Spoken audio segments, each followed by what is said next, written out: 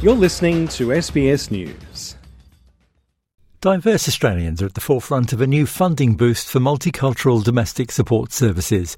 Astrid Perry, the head of Women, Equity and Domestic Violence at Settlement Services International, welcomes the move. I guess it's a beginning. It's a strong beginning, which is very welcome. And any focus on migrants and refugees and their well-being, particularly around domestic and family violence, is very welcome. From February the 13th, eligible faith and culturally diverse support groups in New South Wales will be able to apply for a one-off grant, starting from $20,000.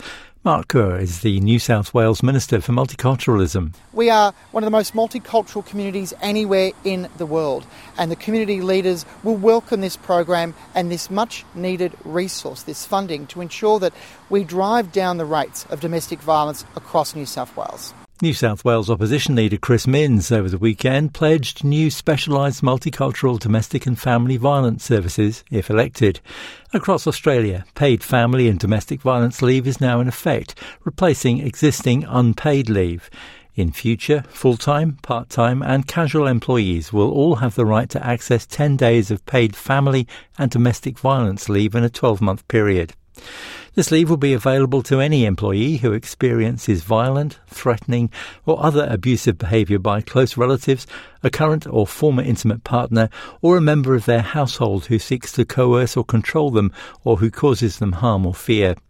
Small businesses will have an extra 6 months to adjust to the changes, with paid domestic violence leave coming into effect in their workplaces from August the 1st.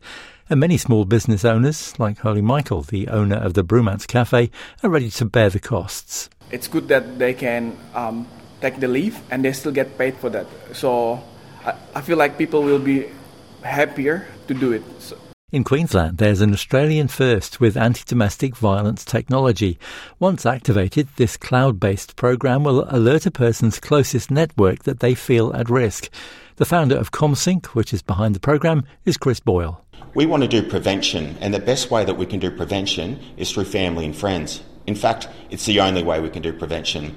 So my passion is to ignite those family and friendship networks, because they're at home worried about people that they love, and connect those to those people who are at risk. Alan Lee, SBS News.